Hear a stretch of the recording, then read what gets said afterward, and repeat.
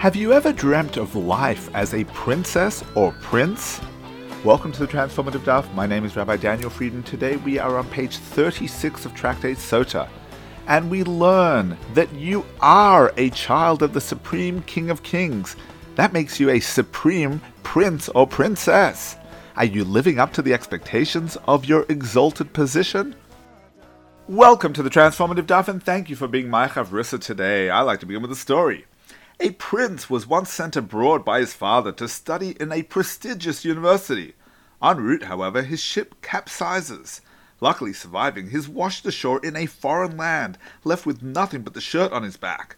Slowly but surely, he begins to rebuild his life, and eventually he has enough money to start making his way back home.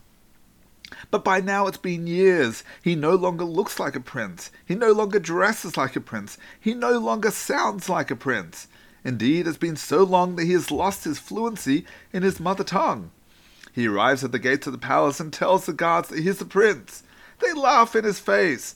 Everyone knows that the prince died years earlier. They chase him away from the gates. He becomes so desperate that he lets out an almighty shriek. The king hears the commotion and wanders outside to see what's going on. He immediately recognizes his son and rushes to embrace him. The Baal Shem Tov compares the shriek of the prince to the sound of the shofar. Throughout the year we have done much to distance ourselves from heaven. Many of us no longer look like divine princes and princesses. But when we blow the shofar, our Father, the Supreme King of Kings, comes running to embrace us. Today's daf tells the story of Yosef's correct interpretation of Pharaoh's dream.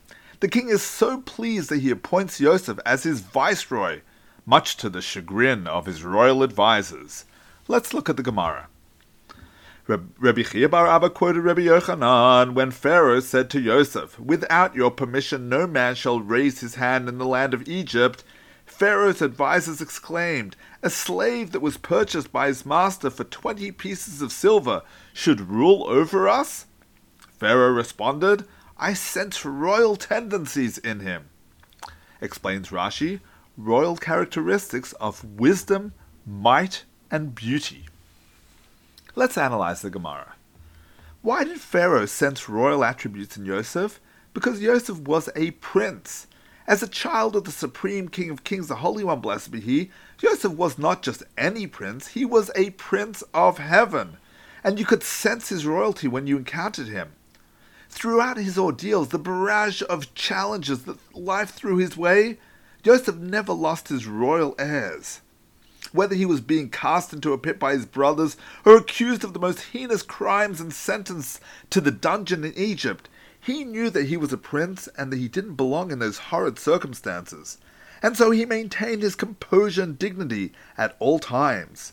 Physically, he may have been in a scary place, but mentally, he was in a sacred palace. You are a prince. Your father is the Supreme King of Kings. You are a more exalted prince than all the princes on earth. And you don't need to wait until Rosh Hashanah to remember who you are. You have the power to demonstrate your royalty today and every day. How do you look? How do you dress? How do you sound? Do you carry yourself with the airs of your royal blood? Or have you consigned yourself to the dungeon that this world cast you into?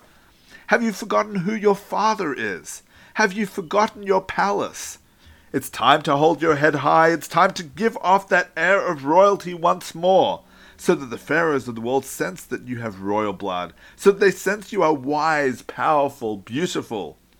But with rights come responsibilities. When you are royalty, there is no disappearing into the shadows. The eyes of the world are always upon you. You must always be your best because you represent the King of the universe. You are a prince of heaven and have been tasked with upholding heaven's great name through your actions.